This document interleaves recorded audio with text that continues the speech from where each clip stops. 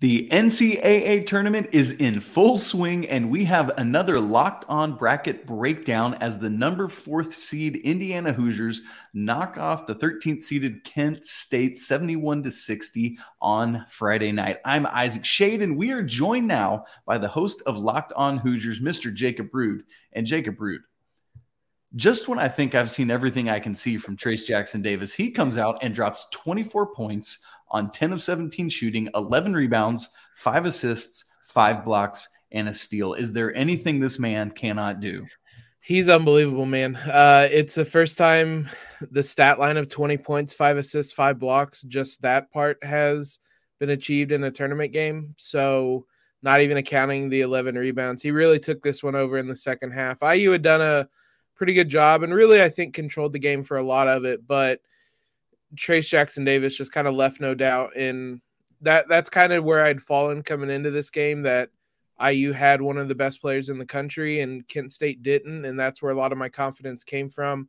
But even then, he never ceases to amaze me. As you kind of said, he is unbelievable. He wasn't ready for his season or his career to end on Saturday morning, I guess, by the time the final buzzer sounded. And he made sure it wasn't going to in that second half. We always wonder how freshmen are going to perform when they get into the NCAA tournament, and that's true even with superstars like Jalen Hood-Schifino. Frankly, I think that Mike Woodson's team needs more out of him than his 4 of 11, 0 of 2 from 3, and 0 free throws. What did you see from Jalen Hood-Schifino in this game, and what do you think he can do moving forward? Yeah, he kind of took a backseat role. I don't think he tried to force things, which at times he's had some problems with.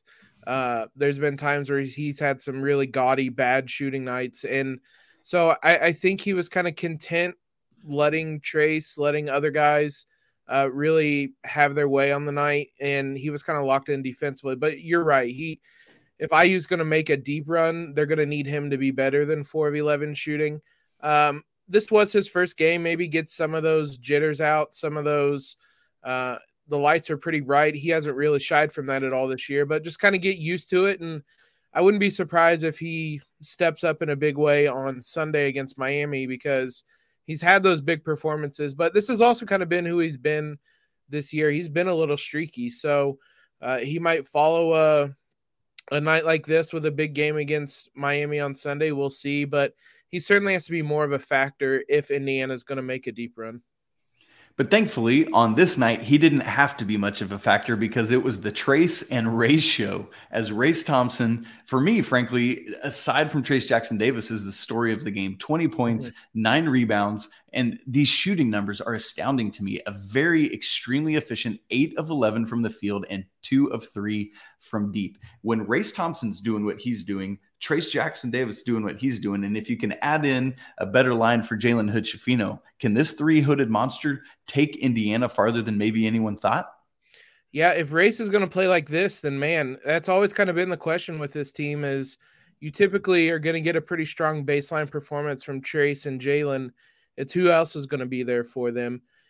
This was a career night for Race Thompson. He had a quote earlier in the week that he was going to leave it all on the floor, leave it all on the line, because he wasn't ready for his career to be over.